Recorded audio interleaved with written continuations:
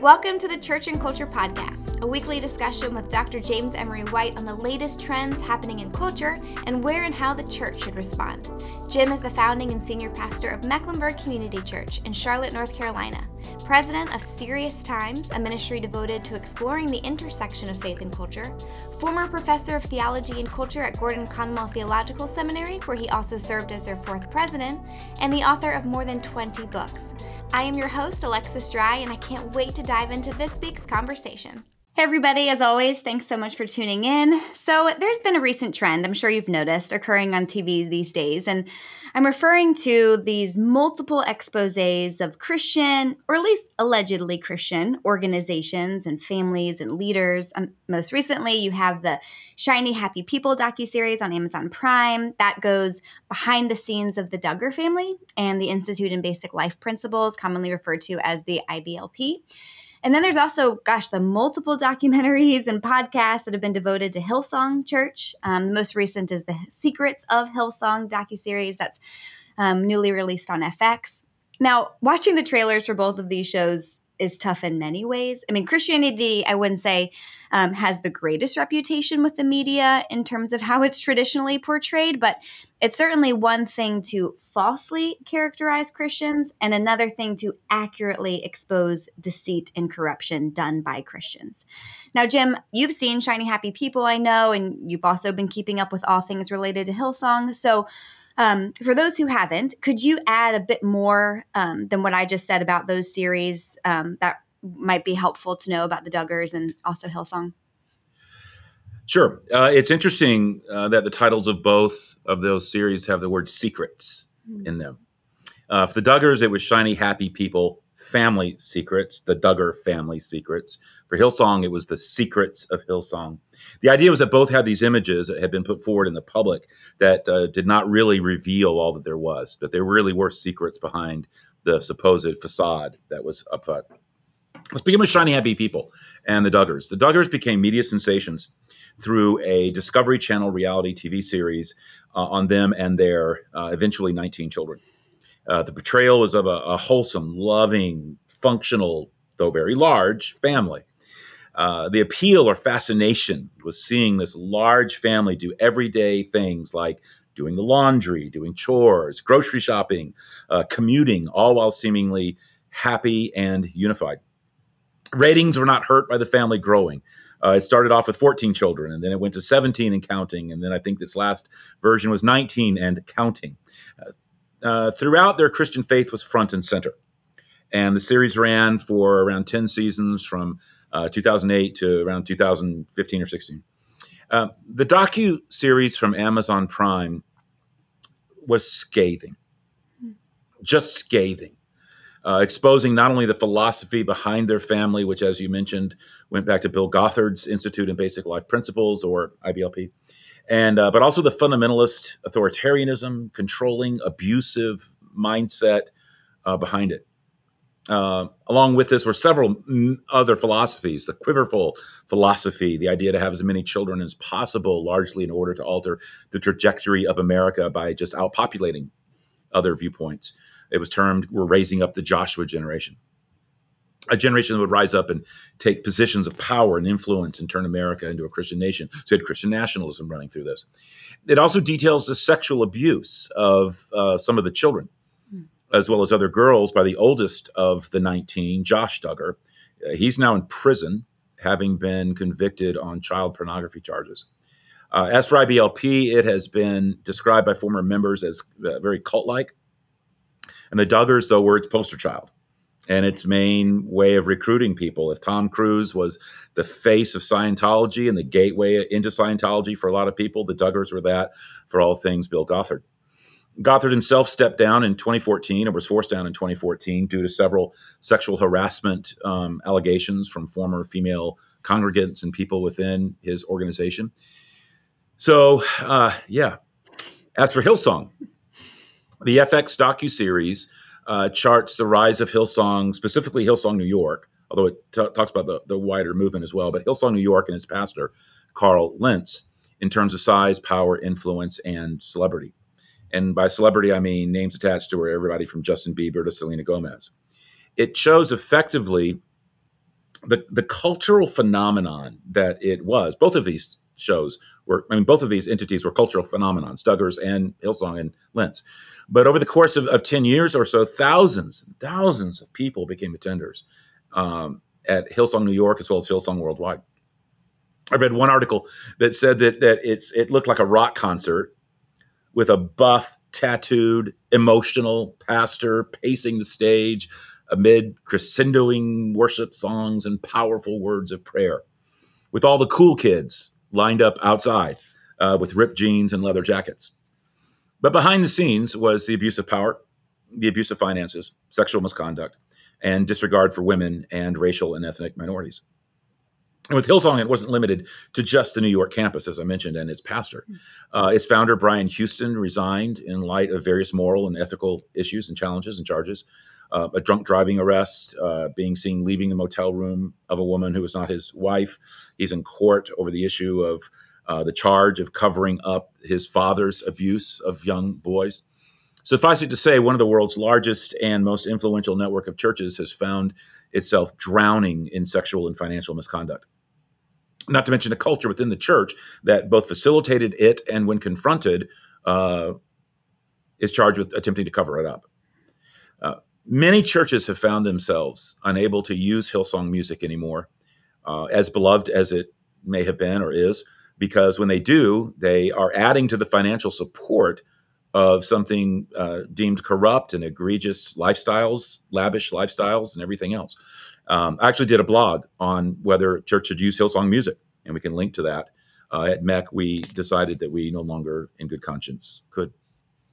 Now, it's interesting to highlight the fact that both of these docuseries were secularly produced. And while it's difficult to watch them as Christians, it's also difficult to learn that both of these situations really spiraled out of control, due in part to the fact that the churches or Christian leaders involved did not hold them accountable. And we've talked about in previous episodes, the breakdown of internal accountability within churches. But can you talk a little bit more about this dynamic between secular and institutional accountability?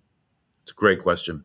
And it's very important territory for Christians to explore.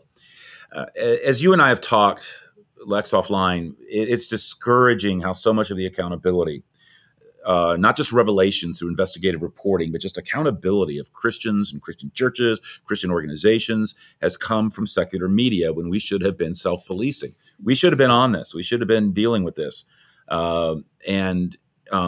We should have been the ones crying foul, but instead we're the ones that are, we were the ones lifting these people up. We were the ones putting them in their place. We were the ones putting these churches, these movements, these organizations into the limelight. We were the ones seeing red flags and turning a blind eye. In both of these cases, and so many more, there was simply almost zero accountability, no checks and balances, nothing internal that would have and should have stopped at least some of this in its tracks. And that still runs rampant. Churches who have every employee sign non-disclosure agreements and every volunteer sign a non-disclosure agreement, and churches that have no boards, no trustees, or no membership input, no votes, no nothing. Organizations that are almost entirely personality-centered, or who look away from sin and misconduct because of success. We've seen this with Willow Creek and Bill Hybels. We've seen it with Robbie Zacharias and that apologetics ministry. We've seen it with Mark Driscoll and Mars Hill and Jerry Falwell Jr., I should say, and Liberty University. And through these shows, the Duggars and obviously Hillsong. And usually things are not policed because success, nobody, either they totally misunderstand. It's kind of a combination. They totally misunderstand the scripture about bearing fruit, judge people by their fruit. And so they see fruit. It's like, wow, look at all this stuff. The Duggars are having great ratings. Hillsong is having lots of crowds, or whatever's happening. Lots of records are being sold, or look at enrollment, or all of these things. But they really misunderstand the fruit passage. And again, I did a blog on this too that we can link to, but they really misunderstand what does it mean to judge someone by their fruit? And as if worldly success and numbers and metrics is a blanket stamp of approval on that person, church or ministry, despite how they are actually living or acting or treating people or character issues or integrity issues. As if that's the fruit of the Spirit. It's not. That's not the fruit of the Spirit. Or because they're just afraid to do anything to the goose that's laying the golden egg. Hmm. I mean, so many people I have in various organizations when said who had knowledge and said, well, why didn't you say something? Why didn't you go forward? They said, well, I just didn't want, it seemed like there was so much good happening and I didn't want to be the one to stop all the good that was happening. Hmm. And of course, that turned out to be deeply ironic because by not speaking out, more harm is done to the kingdom than you could possibly imagine. Right. Now, I want to be I want to try to be fair and say that, there's always another side of the story. The people chosen to be interviewed on these docuseries, the specific quotes that they use, the details that they chose to zoom in on. Of course, they all reflect the agenda of the producer. But, based on what you have read in the news and that you've learned through your own personal connections to these stories and places, do you feel like when you were watching it that the stories were portrayed unfairly at any point? I felt that Shiny Happy People, the Amazon piece on the Duggars, was the better of the two. And here's why. I felt like the Hillsongs docuseries seemed oriented toward giving Carl Lentz a public mea culpa. Hmm. Just a kind of an opportunity to say, oh, my bad, and in an almost sympathetic way. And I felt it downplayed those he hurt and abused, or at least the degree to which they were hurt and abused. As the series noted, he's very persuasive and he can come across sympathetic. And that was present in full force with what they showed. And this was the first time he surfaced and talked about all these allegations, by the way. And that's one of the angles of the series. But those actually hurt and abused by him have come forward subsequently in anger at how he was given the chance to try and rewrite the narrative and make it all about him and the price he has paid or that his wife has paid or his family has paid. It was just a lot of Carl Lentz giving his, I'm really sorry and woe is me for all that's happened to me since. Yes, it detailed the bad, but then it gave the floor to him to just kind of speak to it all, almost as if he should be the one pitied. He should be the one we should be feeling sorry for all he's had to go through since and all that he has lost from what he had. There was even an open letter expressing this concern from a former Hillsong's volunteer who also had been interviewed for this docuseries, and she wrote an open letter to the director of this after she'd seen it all done, and she was horrified and upset. And we'll link to that in the show notes. But it was, and I think this is the second time I've used this term, it was scathing. It really was. She felt his excuses for what he did and the pity he tried to elicit, the overlook of the harm inflicted on others was just palpable, just awful. In the open letter to the director of the show, she noted that the people behind the docuseries, and I thought this was really interesting the way she put it. And when I read it, I resonated with it because I read her response after I'd seen the docuseries. And she said the people behind the docuseries sympathized with those who were hurt, but chose to empathize with Carl Lentz. That's interesting. Mm-hmm. It is. And I thought that was insightful. And again, it's how I felt as well after watching it. She went on to say, and again, let me just use her words because I would not be one to make this judgment. But she said Carl Lentz was not a bad leader because he was a bad husband. He was a bad husband and leader because he was a bad person. And that was not really explored in the series at all. Much less the hundreds, if not thousands, who were so abused and hurt and mistreated by him and misled by him and Brian Houston and the entire Hillsong enterprise. But the one on the Duggars, wow, I'm still reeling from that. I think it was spot on in terms of what was revealed and what was emphasized and where empathy and sympathy were placed. Mm-hmm.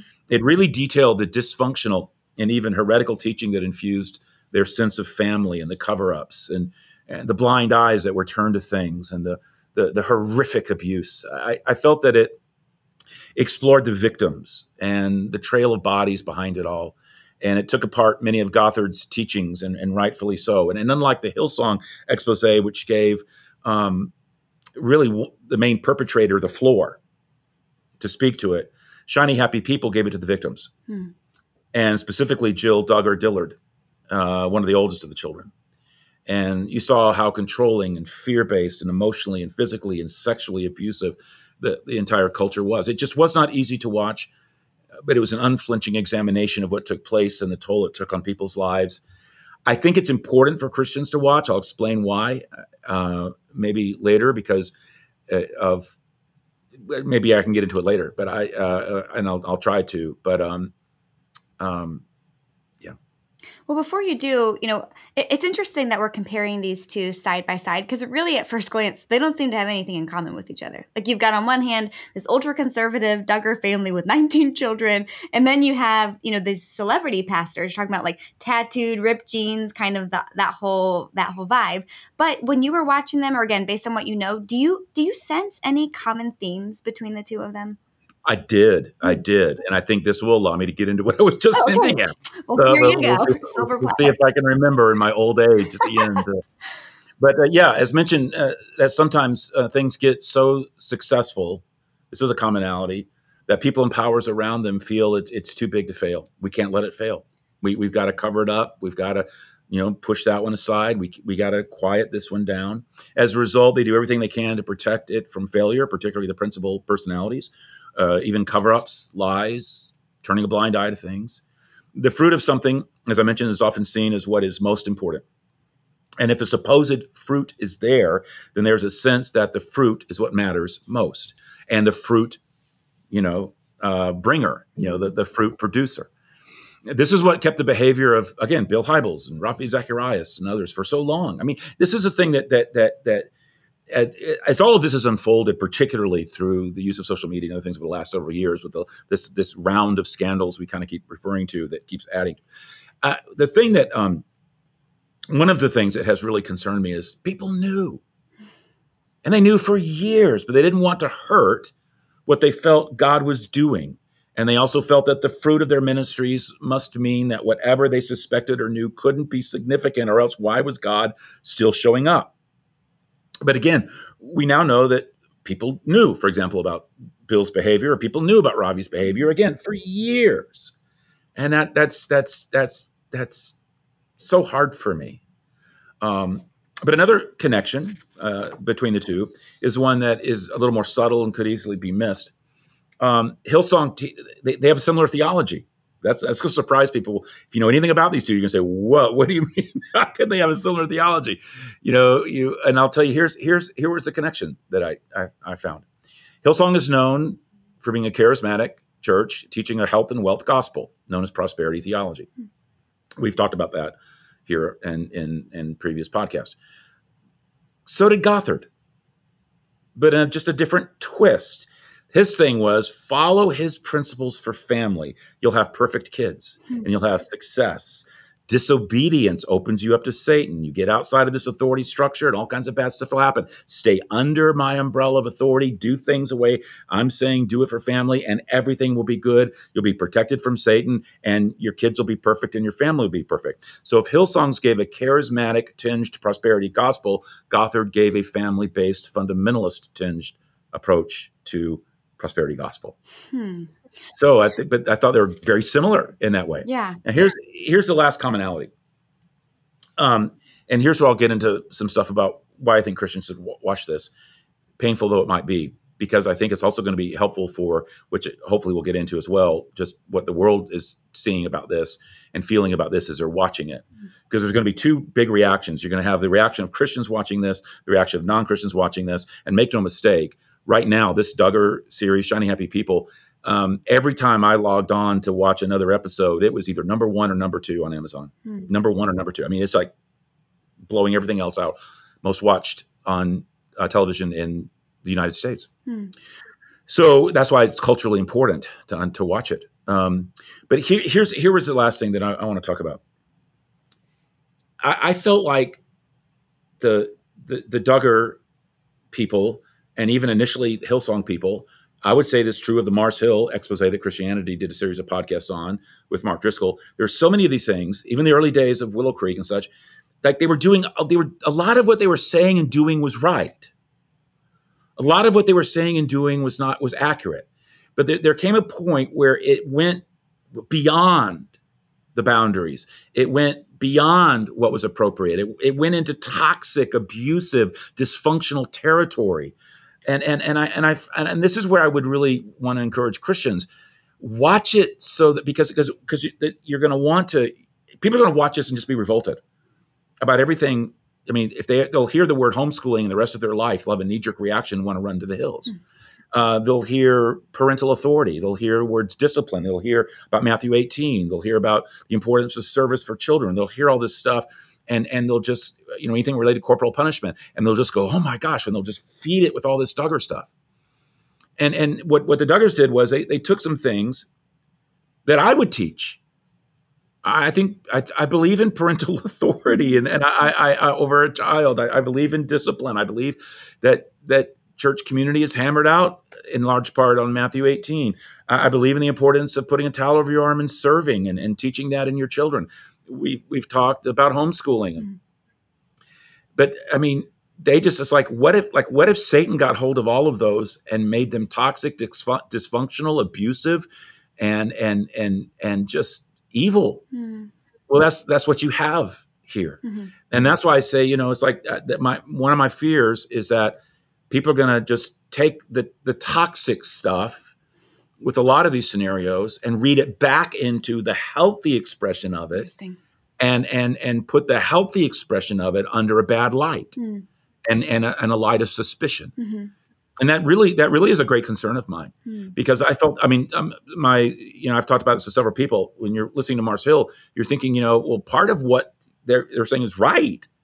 But then they just made it so distorted and awful in its application, or taking it so far and making it toxic. So now it's like, well, gosh, if I do anything to target men, that's suspect. Or if I do anything that lets a leader lead, that's suspect. Or if there's anything where you really focus on the unchurched or have rapid growth or anything like that, it's just wrong, wrong, wrong. Just like with the Duggars. If you tell two people to try to work it out initially with Matthew 18, well, the way they did it out was atrocious. I mean, what they were doing with that was just awful. It's like, like you never say, like a man could rape a young girl, and the young girl, obviously couldn't say anything about it because that would be a violation of Matthew 18, and had to go and somehow try to reconcile with a pedophile. I mean, that's just insane. That's not at all what Matthew 18 is about. Or with discipline, maybe where it says, if there's any use of corporal punishment. I know I'm on a rant, but let me get it out.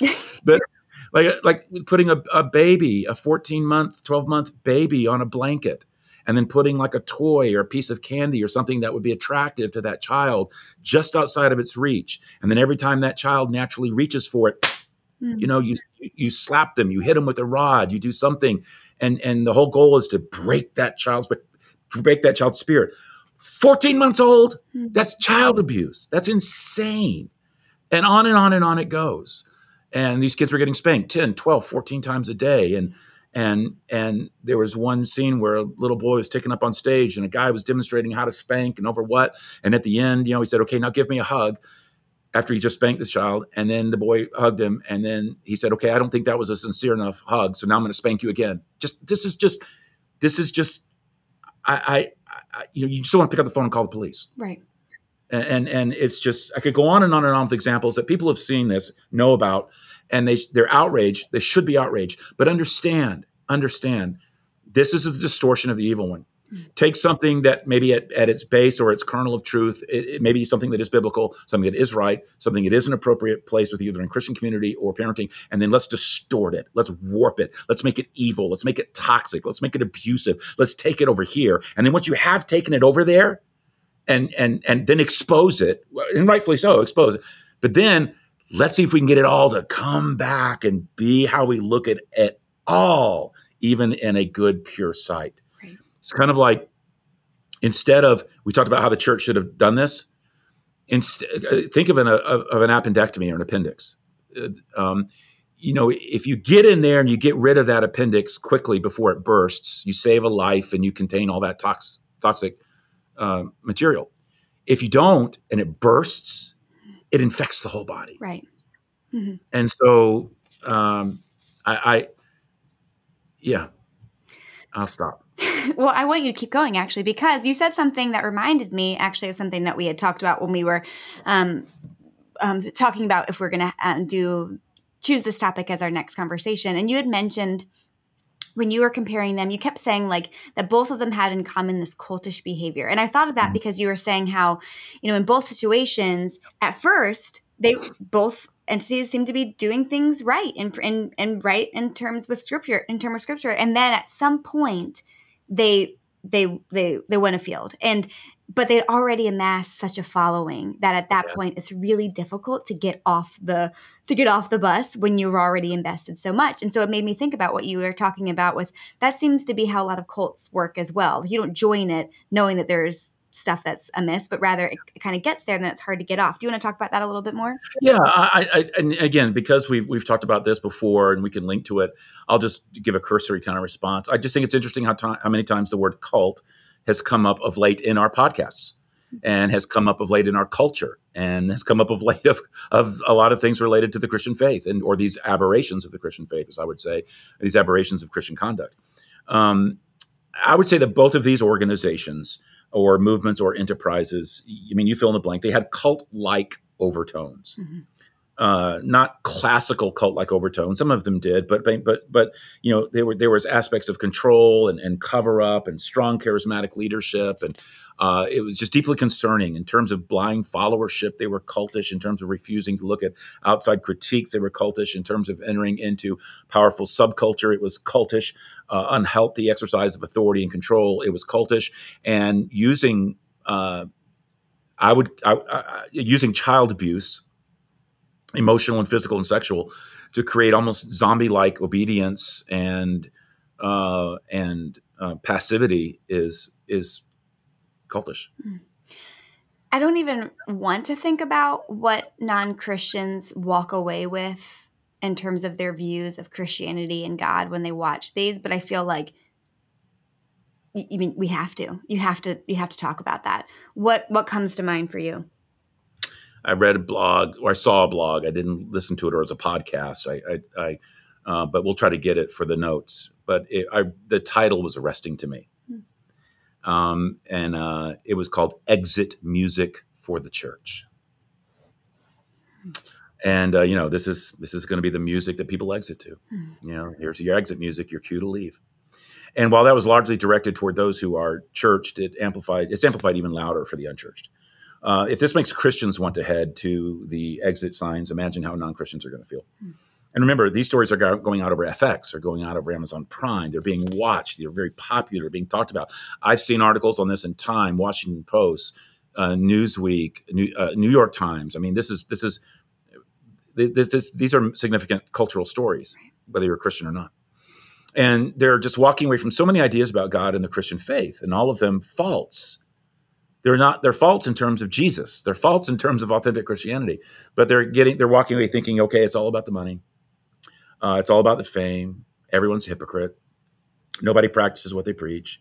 There's going to be hidden sexual abuse, probably of children somewhere in the rafters.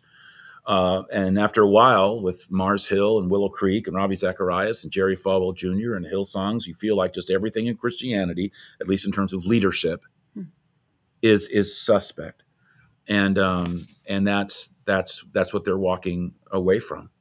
And I think that's the non-church. That they're getting the toxic side of what is a false Christianity and not authentic Christian leadership, and they're projecting that out onto the Christian faith as a whole. Well, I think it's also valid to talk about a Christian response too, because I guess something that I fear is like with these, so the public nature of what happened with the Duggars and Hillsong, it makes valid, or it makes sense as to why there would be a public exposure of their deceit. Like that seems necessary. And yet I think a mistake that we could make is forgetting that even private sin, or sin on a much smaller scale, is also still egregious. Like even if it's never exposed in a docuseries.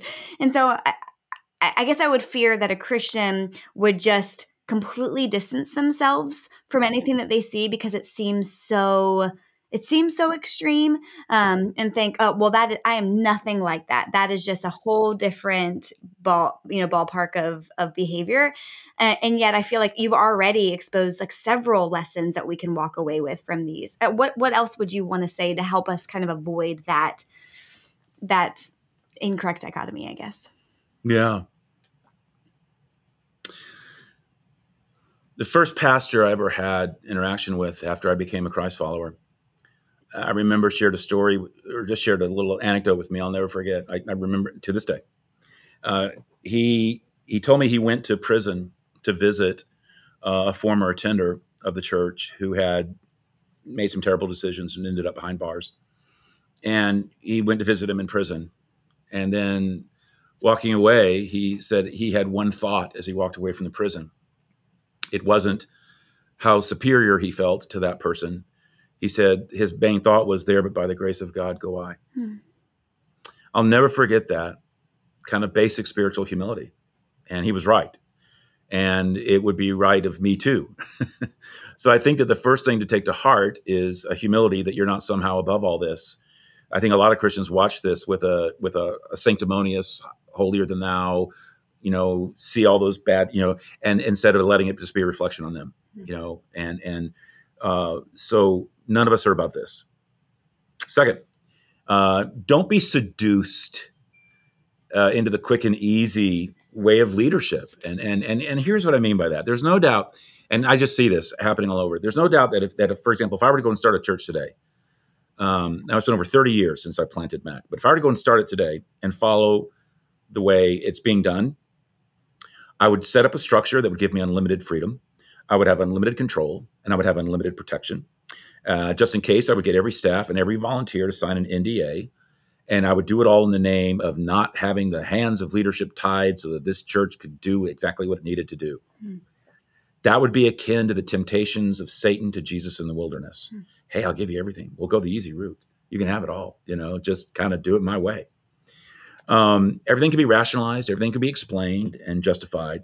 But in that are the seed beds of sin and corruption and pride and power. Another thing I think that would be a takeaway lesson is that we need to talk about, and you've heard me talk about this on multiple occasions, individual, private, personal walks with Christ. I wrote about this in my book, What They Didn't Teach You in Seminary. Still to this day, one of my favorite books I ever wrote. And one of the things I wrote in there is I think I had a whole chapter called How Ministry is Spiritually Hazardous to Your Soul. And there's some reasons why. It's first because you're constantly doing spiritual things. And so it's easy to confuse those with actually being spiritual. For example, you're constantly in the Bible and you're studying it in order to prepare a talk or to create a class. But it's easy to confuse that with reading and studying the Bible devotionally for your own soul, independent of ever teaching it. Yeah. You're praying publicly in services and during meetings and dinners or whatever. And it's easy to think you're leading a life of personal private prayer. You're not. You're planning worship. You're leading worship. You're attending worship. It's easy to believe that you yourself are actually worshiping. Chances are you're not. When you're in ministry, it's just easy to confuse doing things for God with spending time with God, to confuse activity with intimacy, to mistake the trappings of spirituality for actually being spiritual. A second reason why ministry is hazardous to your soul is because you're constantly being put on a spiritual pedestal. And we talk about this on staff a lot, you know, in staff meetings, almost annually. And when you're put on a spiritual pedestal, just because of your role, your title, people begin to treat you like you're a member of the Trinity, like you're the fourth member. In truth, they have no idea whether you've spent any time alone with God in reflection or prayer over the last 6 weeks. They don't know what you're doing online. They don't know whether you're treating your spouse with tenderness and dignity. They just afford you this high level of spirituality. Now, here's where it gets really toxic. You can begin to bask in this spiritual adulation and start to believe it as true of you, believe your own press reports. And soon the estimation of others becomes your own spiritual estimation of how you are. And you begin to feel superior to others. And then that begins to lead to feeling like you're above the law and all the kinds of stuff that begins this downward spiral. And this is why most train wrecks in ministry are not sudden. They're not out of the blue. It's not a stupid mistake at 11 o'clock at night when you're on the road in a hotel bar. You know what I mean? Right. Most leaders who end up in a moral ditch were veering off the road for some time. Their empty spiritual life simply became manifest or caught up with them or took its toll, or 1,000 little veers became the large one, or it just got worse and worse and worse until finally, red flags went up all over the place. You can only run on empty for so long. Now, I say all this confessionally. I had a defining moment on this in my life when I was around 30 years old. A well-known leader fell, a leader who had been a role model for my life. I was devastated. And more than that, I remember I was scared. It scared me. It unnerved me. Because I remember thinking, oh, if it could happen to him, I'm a pushover. If it could happen to him, I mean, I'm like open target. It didn't help my anxieties that I was in a spiritual state very similar to what I just described. Mm. Confusing doing things for God and time with God, accepting other people's estimation of my spiritual life in a way that made it easy to bypass a true assessment of where I stood. I was like a cut flower that looked good on the outside, but would in time wilt dreadfully. I remember so clearly the awareness that I could fall and that no one would ever own my spiritual life but me. Mm. It was a very important realization. And that what I needed to realize is that the public side of my life was meaningless. Mm. Meaningless. Only the private side mattered. And that's not often what you're taught. Right. So this was not flowing from a position of strength. It was flowing from a deep awareness of weakness. So the gun went off. And those close to me know that at that stage of my life, I began to rise early in the morning for prayer and to read the Bible and faithfully, regularly. Not that I never did, but just okay. This is I've got to own this. I began to take monthly retreats to a bed and breakfast in the mountains for more lengthy immersion in order to read devotional works and pray and experience silence and solitude and pursue those disciplines and journal. I entered into a 2-year intensive mentoring relationship with a man who had many more years on me in terms of age, marriage, and ministry. And I purposefully entered into a 2-year intensive relationship with him when it was very intense. I mean, I remember we even had an agreement where he could call Susan at any time and just say, "How's Jim doing in these areas?" or as a husband and things like that. And not in a legalistic, sympatrial way. It was a beautiful mentoring relationship that just had teeth. Yeah. But there was more, but you get the idea. Sure. And I was a young man in ministry at a pivotal age, and it was life altering. I just vowed I was going to be a public and a private worshiper. I was going to be a student of the Bible for my talks and for my soul. I was going to pray for others to hear, but also for an audience of one. And again, I hope you hear my heart on this. It's not to boast about that. It's to confess. Mm. I have to do these things to survive. I had to do those things to survive. But, I think that's the point. Every leader, every Christ follower does. And so that was some takeaways. Well, I think it's not only that you recognize that you need to do that to survive in your relationship with God, but also as I think about, all that we've talked about today and how non-Christians are walking away from this, I just think like the whole world needs each Christian to be doing those things with God, because what the whole world needs is authentic Christianity. It really needs, if I feel like listening to this or listening to you talk feels like, oh my gosh, like this feels like such an uphill it's going to be such an uphill battle for churches to try to overcome, all that has been exposed and, all the baggage that people are going to have, moving forward about Christianity. And yet also kind of equally inspiring of like the world, like we have to continue to do this, or else, I mean, there's going to be a whole lot more of these. And I don't know, it's not just about your own relationship. It's just the world needs us to take our faith seriously. And yeah. I want to say I hope this is the last time that we have a conversation like this. I know it's not going to be, unfortunately, but hopefully every time we have to have this conversation, we will walk away with a more humble spirit, as you recommended, and just a reminder of how important it is for us to immerse ourselves in God. So, yeah. Thanks, Jim. And thank you guys for listening. We'll be here again next week. We hope you tune in.